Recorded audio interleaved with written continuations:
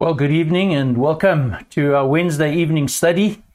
And just in preparation for beginning the study tonight, I was thinking about the two disciples walking on the road to Emmaus and Jesus walking with them not recognizing Jesus, but afterwards in reflection, after they discovered that it was in fact Jesus, the comment is very significant, and it's something that I often think about in my own life. Did not our hearts burn within us? In other words, there was that real sense of when Jesus was speaking, Jesus opening up to them his thoughts and his conversation, his mind, his will, them receiving that, their hearts warming towards that which was from God and of God. And I pray tonight that would be our experience. So welcome to the study. It is our desire, certainly my desire, to look into this word. What is it that God is saying to us as we look at this passage from James chapter 2? How can we learn from him? What do we need to change in our lives? Is there something we need to repent from? Is there something new we need to learn? Is there something about God that perhaps we can discover tonight, about his person, about his nature, that we would know him better, that we would know and love Jesus more? And so I come with that intention tonight, and knowing that apart from him being at work among us, that just is not going to happen. And so pray with me. Let's bow our heads as we just turn to him in a word of prayer. Indeed, our God, we know that apart from you working in any circumstance, nothing of value, of lasting value will take place. And so again tonight, we turn to you, Lord, acknowledging that we are dependent on you.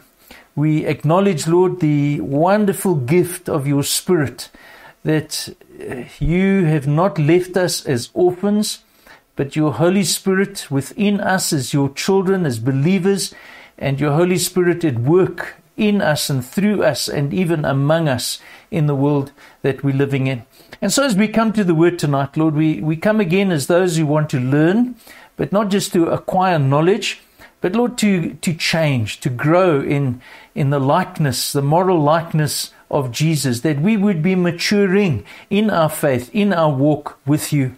And so committing ourselves to you tonight, I pray for myself, Lord, help me to think simply, clearly, to communicate effectively, but Lord, doing so as your Spirit takes the words and even guides that which I say, that it may be a true reflection of this passage that we look at tonight.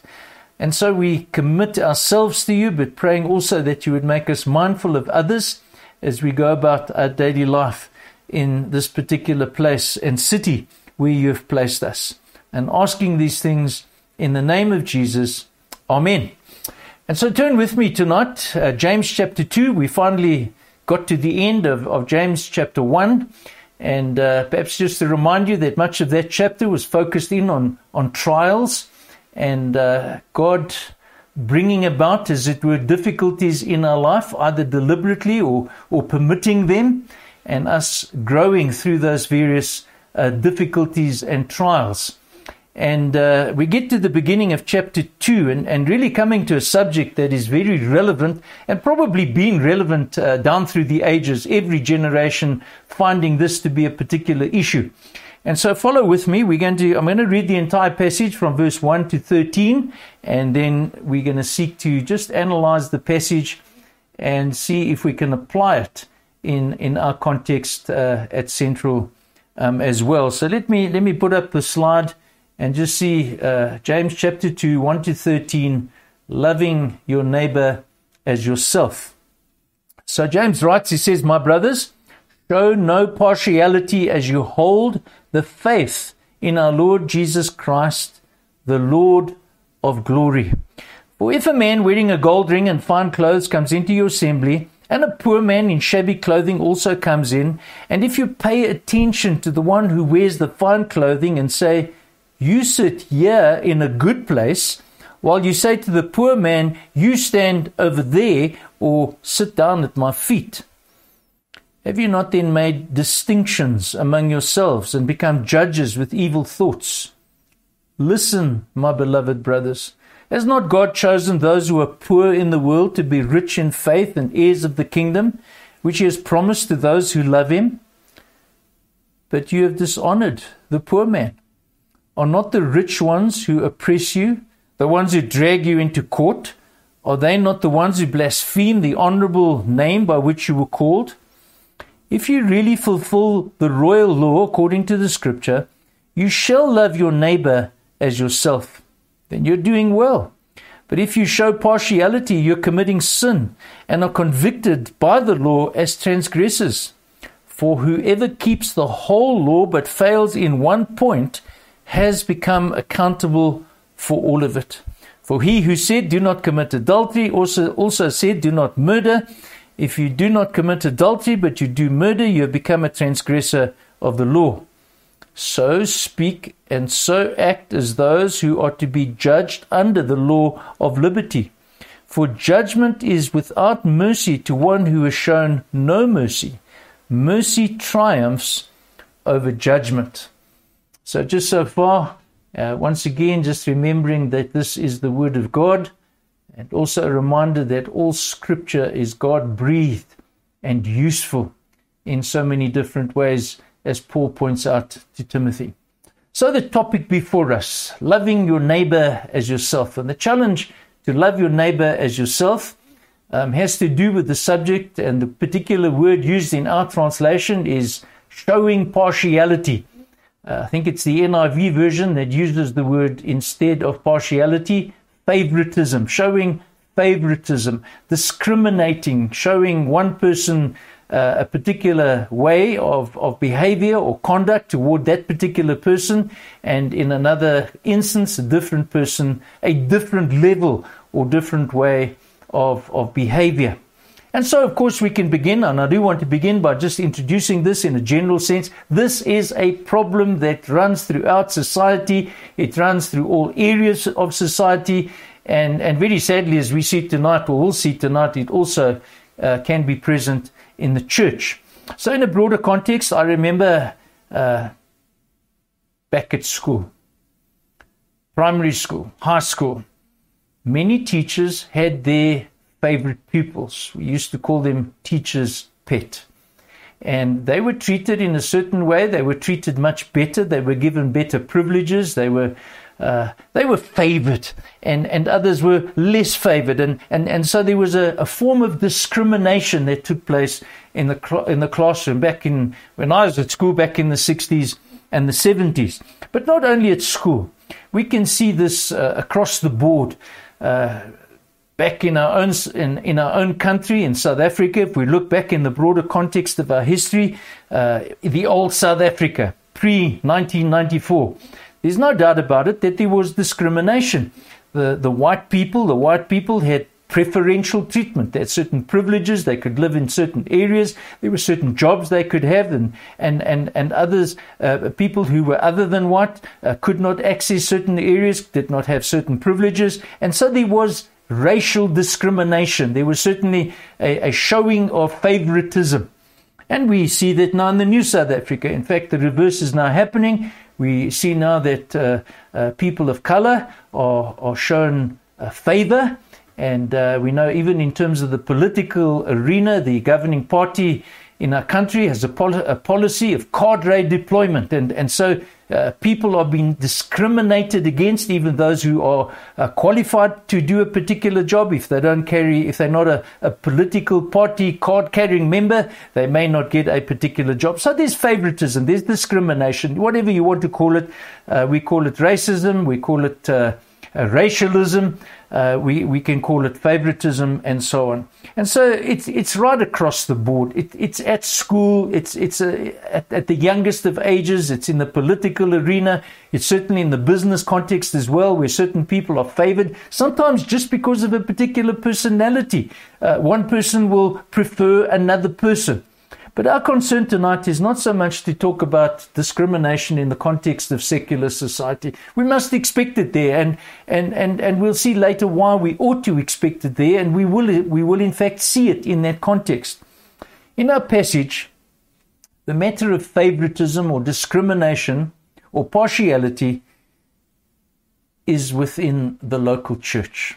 And that ought to be our concern. We need to be looking at that and saying, is this possible? Is this possible in our church? And how can we respond to it? What can we do about it? And so James, in this particular instance, my very first point is stating the case. Very, very practical book, the book of James. And in the very first verse of chapter 2, he says, my brothers, so he's speaking to fellow believers, those who are converted, and remember these people who also were dispersed because of persecution, my brothers. And he instructs them very clearly, show no partiality, no favoritism, as you hold the faith in our Lord Jesus Christ, the Lord of glory. Now, immediately, if you look at that verse, you should be able to see that there is a principle that James is stating. But in stating that particular principle, he's also highlighting and showing an inconsistency. And the principle is obviously, don't show favoritism. There should be no harmful discrimination in the church. And so the contradiction that comes through, if you have a closer look at this verse, is that the people were saying one thing and yet they were doing something else. And remember, that's much of the theme of this book. It's James bringing repeatedly this importance that it's no use just saying you believe things or saying that you have faith, but there needs also to be the outworking of that. There needs to be the works. And so in this instance, they had a creed, in other words, that which they believed, and then there was a way that they were behaving, and that was their conduct, how they behaved. And it seemed to come to the attention of James as he writes over here that there's a contradiction between these two things. What they believed, their creed, and what they were doing, their behavior. And so, well, what is it they believed? Let's have a look at the passage and consider what then did they believe. Notice how James describes his readers. They are those who hold the faith in our Lord Jesus Christ, the Lord of glory. So James turns their attention to Jesus. Yes, they have faith in Jesus, in the Lord Jesus, and then he adds those words, the Lord of glory. Now, why does he do that? Well, let's think a little bit about that phrase, the Lord of glory. Now, James knows as believers, as professing believers, they would unashamedly declare their allegiance to Jesus the Son. But let's think a little bit about that being in step with who Jesus is as the Lord of glory. And there's another passage we can turn to. They would have been familiar with this revelation that comes to us very specifically and succinctly in Hebrews chapter 1, verse 3, describing Jesus. He says he is the radiance of the glory of God and the exact imprint of his nature. Now do you get the picture here? Jesus is God. The writer to the Hebrews and also James is showing something of the elevated nature, the supreme nature of who Jesus is as the Lord of glory, or we could also interpret that, the glorious Lord. And what does he do? What is he constantly doing? He upholds the universe by the word of his power. After making purification for sins, he sat down at the right hand of majesty on high. So their creed, and what they say they believed, was that they believed in the deity of Jesus. Yes, that Jesus was fully man, but that Jesus was fully God. Now we've got to think about those two aspects of the nature of Jesus. They believed in this amazing truth that Jesus, the eternal God of heaven, existing in eternity past, in that eternal fellowship of the Trinity, the Father, the Son, and the Spirit, that Jesus became a man on earth. And let me add to that phrase, Jesus humbled himself. If we remember the passage in Philippians chapter 2, that he did not consider equality with God something to be held onto, to be grasped, but he became a servant. He took on human flesh. And in that process, we see this willing process of humiliation that Jesus is prepared to undertake as he becomes a man, that he takes on human flesh. And so theologically, this is the statement. This is what we say we believe. Even the fact that the glorious deity of Jesus, that he is God, that he was elevated in eternity past and now into eternity future, it does not stop him from humbling himself, taking on human flesh, and he does not remain at a distance, or he is not at a distance from man. So maybe to put that in a sentence or a description, James is saying to them, believers in the dispersion, you profess to be followers of Jesus, the one, even though he is the Lord of glory, he lived amongst men. He humbled himself. And I can add to that, as you know so well, he lived among sinful men, without fear, totally unaffected by men's resources, unaffected by men and women's social standing. And in essence, James is saying, you are not behaving as Jesus did. Well, how did they behave? And so he goes on, show no partiality. Don't show favoritism. In other words, they must have been displaying some measure of discrimination and favoritism in the context of their local church. So think about that. How does that happen? Well, it happens certainly as people come into the church, into their church, involved in flattering those who they really like to be amongst themselves, buzzing around those who appear to have plenty to offer, those of higher social standing and those who are of material substance, people who oozed, as it were, with the external advantage of material wealth, and treating them with favor. Those who are powerful, those who are rich, those who had great status or elevated status in the community, they were really being taken care of. They were being looked out for in the local church. But they were ignoring those of lesser status, those who seemed to be nobodies in their eyes.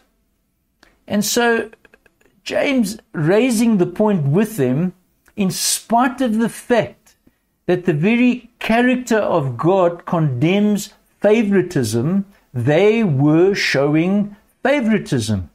Let me give you some examples. In Acts chapter 10, verse 34. So Peter opened his mouth and said, truly I understand that God shows no partiality.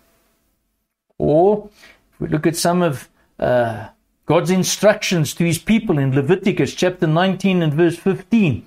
You shall do no injustice in court. You shall not be partial to the poor or defer to the great. You see over there, the instruction is don't show favoritism, don't discriminate, don't separate people into you're a poor person and you're a rich person and I'm going to treat you in a certain way and I'm going to treat you in a better way. No, don't do that. How should we treat people? But do so in righteousness. That's how you ought to judge your neighbor. Also condemned in the life of Jesus, even when his enemies came to him.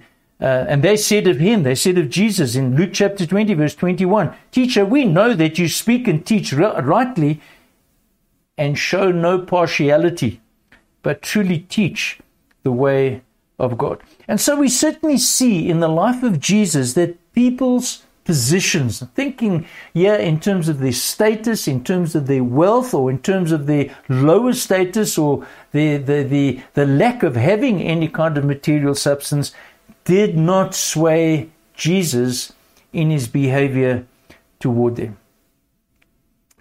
Sadly, the followers of Jesus were different. They were acting in the exact opposite way. They were flattering the rich. They were ignoring the poor, maybe even despising the poor, treating the poor with disdain, perhaps even ignoring them. And so this kind of calculated favoritism is not pleasing to God. James addresses it head on. And when I started, I made the point that this is an issue in society. It has been an issue. It will be an issue until Jesus comes. But in the church, it ought not to be so. It ought to be one of those issues, one of those spots and wrinkles, one of those blind spots that is addressed so clearly in the Word that we need to respond to and be corrected on. There's a quotation I found, Joseph Parker. In fact, just before I share the quote, this favoritism comes under attack because it's inconsistent with the profession of faith in the one whose life was utterly devoid of such a thing. Jesus did not show partiality. He did not act with any kind of harmful discrimination. And so those who are followers of Jesus ought to be also following in his steps. So this is what Joseph Parker says. He whose eye is filled with Christ never sees what kind of coat a man has on. Isn't that a great statement? When your mind and your heart and your eye and your very being is consumed with Jesus, we will be less attracted to that which people have to offer or that which they don't have to offer. And so as we move on, so that is the case stated. There's a problem in the church. They're showing partiality, and James has been very direct with them, saying this is not on. Not the way it ought to be. Those of you who are followers of Jesus, who humbled himself and came and lived amongst men, and now is again exalted on high. So we move on then, and missed the point. We're going to move on then to illustrating the case. So verse 2, he goes on and he uses a hypothetical scenario, a hypothetical case, and he says, for if a man wearing a gold ring and fine clothing comes into your assembly, and a poor man in shabby clothing also comes in. Now, that kind of thing happens today. It happens in our churches, and those who are listening to this, particularly at our Arcadia campus, there is no doubt there are going to be people coming in who are extremely wealthy, and there are people who are going to be coming in who are on the opposite end of the socioeconomic spectrum, and they're poor. And there's some people, in fact, who are homeless and helpless and destitute, and both come in the same door and the same entrance. And the question is how will you treat them? How do you treat them? How do you respond to them? How do you minister to them? So imagine you're on duty at the front door, and in comes Mr. Have. And how does James describe him? Wearing a gold ring and fine clothing. In other words, in our day, we could say he's wearing a fine suit and has the latest pair of Ray-Ban sunglasses tucked in the hair, and he really seems like, man, this guy has arrived. This guy's really climbed the ladder, and he must have a high position, and it looks like he may have driven in a BMW or perhaps even a Lamborghini. And wow, this guy, we're really glad to have him in church this Sunday. But on the other hand, very, very common occurrence, even up at the Hill campus, those who attend there, we will see this from time to time. There are those who come in that obviously don't have very much. Clothing tattered, disheveled, old, torn, doesn't look like anybody at all. And the clear impression is this person has got nothing to offer. What will you do? That's the question that James is prompting his readers to think about. Don't show partiality. Don't show favoritism.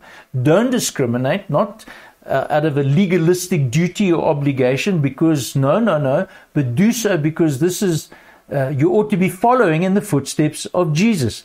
And so he goes on and he gives this response, and I've called it a conditional response. He says, well, if this is the way you respond, and what does he say in verse 3? And if you pay attention to the one who wears fine clothing and say, you sit here in a good place, while you say to the poor man, you stand over there or sit down at my feet. You see what he's doing?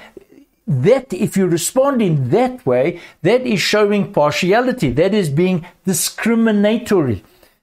That's showing favoritism. What's happening? The motive.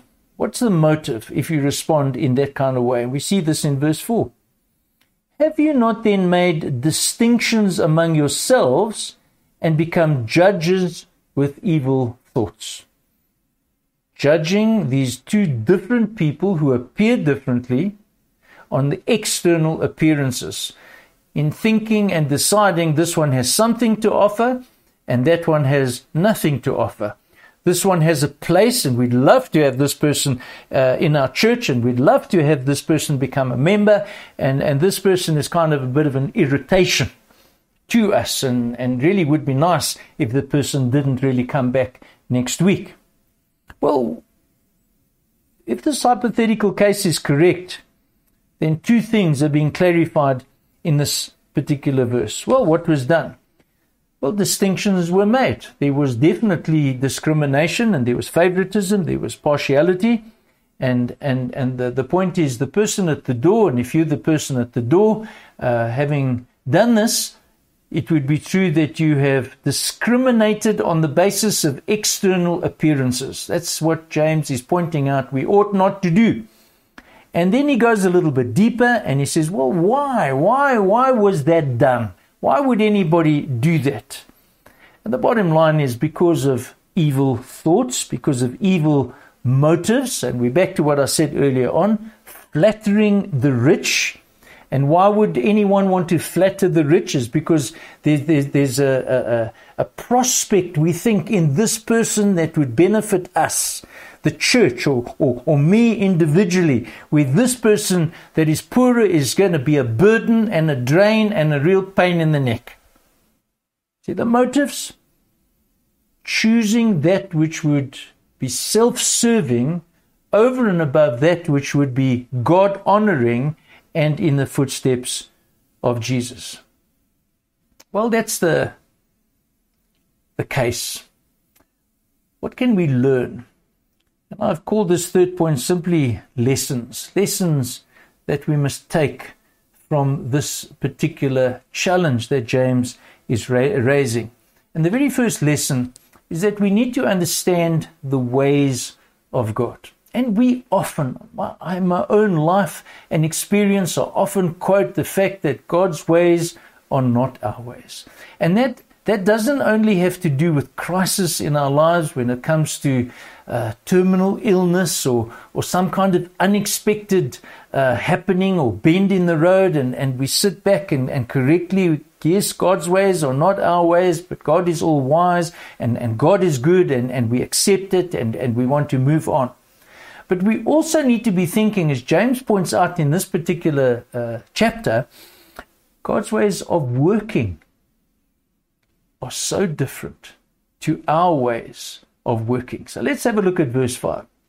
Listen, my beloved brothers, has not God chosen those who are poor in the world to be rich in faith and heirs of the kingdom, which he has promised to those who love him? What's James saying? God does not work in the way that people think and act. We think. I've been guilty of this. Here comes somebody into our church who has business experience, has an MBA degree, and seems to be so capable in terms of communication, and we look at all these natural talents and we think this person is going to make a huge contribution to our church. God doesn't work that way. God very often uses the poor, the unexpected kind of person. because God's ways are not our ways. And so God has made, and He continues to make, those who have no reputation in the eyes of the world heirs of the kingdom. Isn't that Jesus that taught, blessed are the poor in spirit? Wasn't it said of Jesus, back even in Isaiah, the prophet, that He was thought of as having no reputation, and yet He was the very one used to bring about redemption from sin? God chooses many poor and unexpected kind of people in the world for His purpose. In fact, I was thinking about this and I thought, what about the calling of His disciples? Poor fishermen. They were not the educated, all of them. The Apostle Paul was, but not many of the disciples. They were just ordinary folk. And I remember Charles Haddon Spurgeon's testimony. That morning when he was converted at that little primitive Methodist church in London. And there was someone preaching who stood in for the preacher who couldn't make it because of the snowstorm and the heaviness of the weather. And one person stood up, he said was incapable of preaching. And he preached the message and he repeated himself and he repeated himself and he repeated himself. But God used that unknown person, that incompetent preacher, to bring about the conversion of Spurgeon, who became known as the Prince of Preachers, even today still known as the Prince of Preachers. God's ways are not our ways. God uses people that we think He cannot use or not capable of being used. And so we need to see that God's choosing is not on the basis of external advantage. Rather, God chooses and raises up people according to His own purposes and glory. God has His way. And remember that God is all-powerful and God is at work in this world. And God could take the weakest instrument. He can take the most fragile and broken jar of clay, if you like, and use that broken vessel. We are broken vessels, and uses us. And what does that do? It shows that God is the one at work and not the individual who gets the glory, but God does. So every true believer, whether you're a rich believer, a poor believer, in the eyes of this world, if you've come into the kingdom of God, it would be that you've come as one who is poor in spirit, one who humbles himself or herself before God, not flashing forth what you have and what you can do, but simply acknowledging, nothing in my hands I bring, simply to the cross I cling. And so what is it? What we're seeing over here is that God is saying that we ought not to look at people and decide on the basis of their self-sufficiency or their arrogance or their pride. We ought to treat people without partiality. Don't show favoritism, because it's a sin to discriminate. It's a sin to show favoritism, especially against those whom God Himself reaches out. And the point is, God, who He reaches out, whether the person is rich or poor, to those who are poor in spirit, those who are humble and contrite in heart. And James adds in verse 6 an argument about the rich and the poor. He says, but you have dishonored the poor man. Are not the rich ones who oppress you and the ones who drag you into court? And yet you go running after them, thinking that they will be valuable instruments in the local church. No. Humility, poverty of spirit, contriteness is what we ought to be looking at. The gospel is the call of God's free grace to sinners, irrespective of their personal accomplishments, irrespective of their outward appearances and circumstances.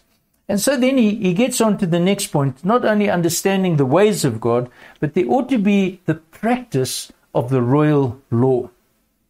Now, the royal law is something we're familiar with. It's the umbrella statement for the entire moral law revealed in the Old Testament. And what is the royal law? It is to love your neighbor as yourself. That changes the whole scenario when we look at people, even coming into our church on a Sunday as they attend week by week, is I'm going to treat that person in a way that I would like to be treated if I were that person coming into the church. But we do know that the royal law, loving your neighbor as yourself, follows, or we could say presupposes, a commitment to the first and the greatest commandment, which Jesus described as to love the Lord your God with your heart, your soul, your mind, and your strength. And the bottom line is, those of us who are believers, there needs to be the access, the penetration, the life-affecting gospel in the lives of individual people, knowing Jesus as their Savior, knowing Jesus as their Redeemer and Lord. And so when that change comes about, and there's a turning in disposition now to love the Lord your God with heart and soul and mind and strength, it's not just a disposition toward God, but it will affect our attitude towards our fellow human beings, and specifically in this context, to those who come among us in the local church. Not discriminating, not showing favoritism, but treating people, practicing the royal law. So how do we go about that? And there are steps, there's a process, there are realities that we need to consider. And I think in the first instance, as we practice this royal law, we need to recognize that there are times, there are many times, where there's the need for us to admit sin. It's very easy to say, oh, I don't show favoritism. I'm not a racist. I am not anyone who discriminates. And don't pretend that you are someone who has risen above the heights of having the remaining marks of sin. You have them, and I have them. We all have them. We will all have them until Jesus comes for us or he calls for us. But in that process of waiting while we're on this earth, and there is an identification, and tonight might be one of those occasions where there is the identification of, hang on a minute, this is a blemish in my life. I am someone who discriminates. I am someone who treats some people with favor and other people with disfavor. And so, Lord, through this word tonight, you're showing me unrighteousness. You're showing me that there's sin in my life. And so we read in verse 9, very explicitly, but if you show partiality, you are committing sin and are convicted by the law as transgressors. Guilty. This is sin. It's got to be dealt with. Favoritism shows itself in people sometimes saying, yeah, but I love these people, but it's just those. No. Love your neighbor as yourself. We need to show grace to all of those who are among us in our circles of influence. So be honest. Admit the reality if there is the presence of any kind of partiality expressed in your life. That's a starting point of moving towards growth in maturity and also transformation into the moral likeness of Jesus. But secondly, I want to look at accepting God's explanation. Have a look at verse 10 now. Now, this is what we've got to understand. Whoever keeps the whole law but fails in one point has become accountable for all of it. For he who said, do not commit adultery, also said, do not murder. If you do not commit adultery but do murder, you have become a transgressor of the law. Now, do you see the point? The explanation given by James, led by the Spirit, that we need to understand is that either you keep all of the law Because if you just break the law in one instance, you're sunk spiritually. That's essentially what he's saying. The law is like a tightrope, and you only need to fall once. And the truth of the matter is we stumble in many ways. And so to admit that you're a sinner, to admit that you have committed sin, instead of pretending to be righteous or taking on some kind of self-righteousness, there's no need to do that. Because the fact of the matter, as Paul writes to the Romans, all have sinned and fallen short of the glory of God. And so if you have not murdered, or if you have not committed adultery, but you've discriminated, or you've shown partiality, you're a lawbreaker. And in fact, Jesus takes it a step further. Even if you have not murdered, but you've hated somebody, or if you've not committed physical adultery, but you've looked with lust at a particular person, then you've committed adultery and you're a lawbreaker. And so the point is, it drives us always to the gospel. You cannot find hope in the law. You cannot find hope in aiming towards some kind of standard of righteousness, because whatever standard you attain in your own strength is not good enough. It doesn't matter how hard you try. It doesn't matter how long you try. It doesn't matter how many things you get right. There will always be something that you get wrong. And so we're driven to the cross. We're driven to Jesus. We're driven to understand that apart from the work of Jesus on our behalf, we have no hope. We have no standing before God. We have no acceptance from God. It drives us to Jesus.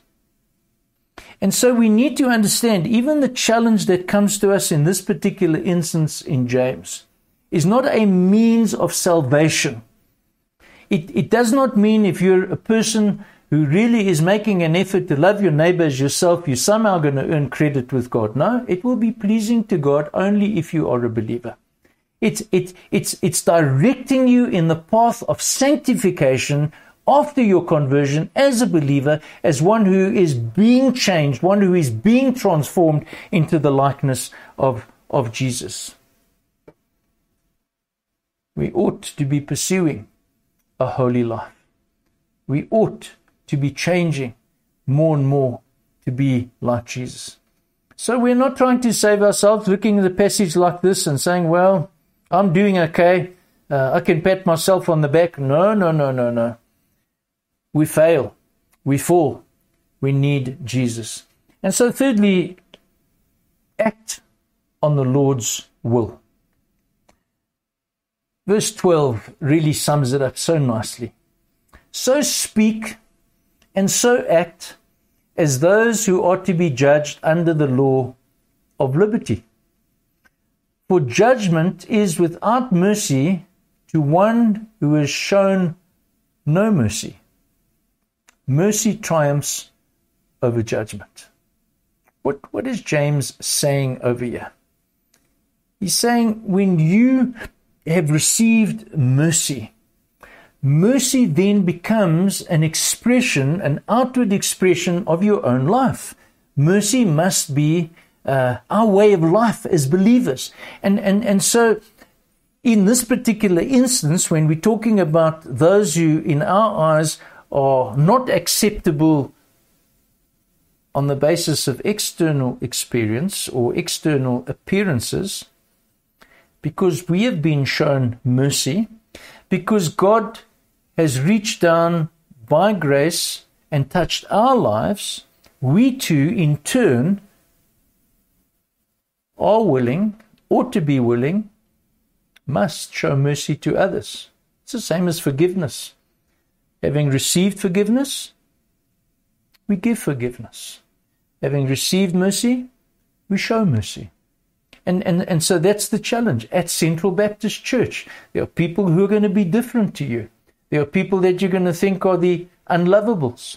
There are people you think they don't really fit into your particular socioeconomic levels and rankings in society. Well, set that aside You too have been shown mercy. I too have been shown mercy. And so show the love of God. Reach out to that person. Extend a hand, not because of what they have to offer, but simply because they're an individual. Don't forget, made in the image of God, but a person who is lost because of depravity and because of sin, a person who is in need of salvation.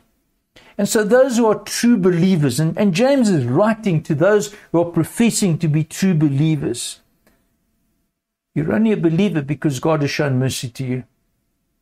You also, while we were yet sinners, Christ died for us. And so, as a result of us being shown mercy, you and me being shown mercy, we can do no other than extend a hand of mercy to others in living out that royal law to love your neighbor as yourself. And Lord, I pray to that end tonight, a challenging message. We all gather together, birds of a feather flock together. We don't always have eyes to look and see who else may be coming in, who else maybe you have sent in to be ministered to be reached out to. And so give us a sensitivity, give us a heart, Lord, of mercy to reach out to people who are unlike us, to people who also are in need of salvation. Enable us, Lord, give us heart to extend compassion to, in our opinion, people who are unlovable. But we know, Lord, God so loved the world that he gave his only begotten Son, that whosoever believes in him will not perish but have everlasting life. Give us that kind of heart, we pray. In Jesus' name, amen. So just one more slide, and it's the slide of the questions. And if you are in a group, just to leave that up for a couple of moments, snapshot on your cell phone. You can have that as a record. You can use those questions for discussion and perhaps even in your own personal time. Reflecting on the subject. This subject, I don't think there's any one of us that can never be, that is ever completely free from not showing favoritism. And so pray that the Lord would help us all grow in the area of loving others, loving your neighbor as yourself. So God bless you, be with you. Looking forward to Sunday as we get together and on the Lord's Day as we continue to study His Word, as we worship together, and as God is at work among us and through us to His glory. Trust that you have a good rest of the week. Amen.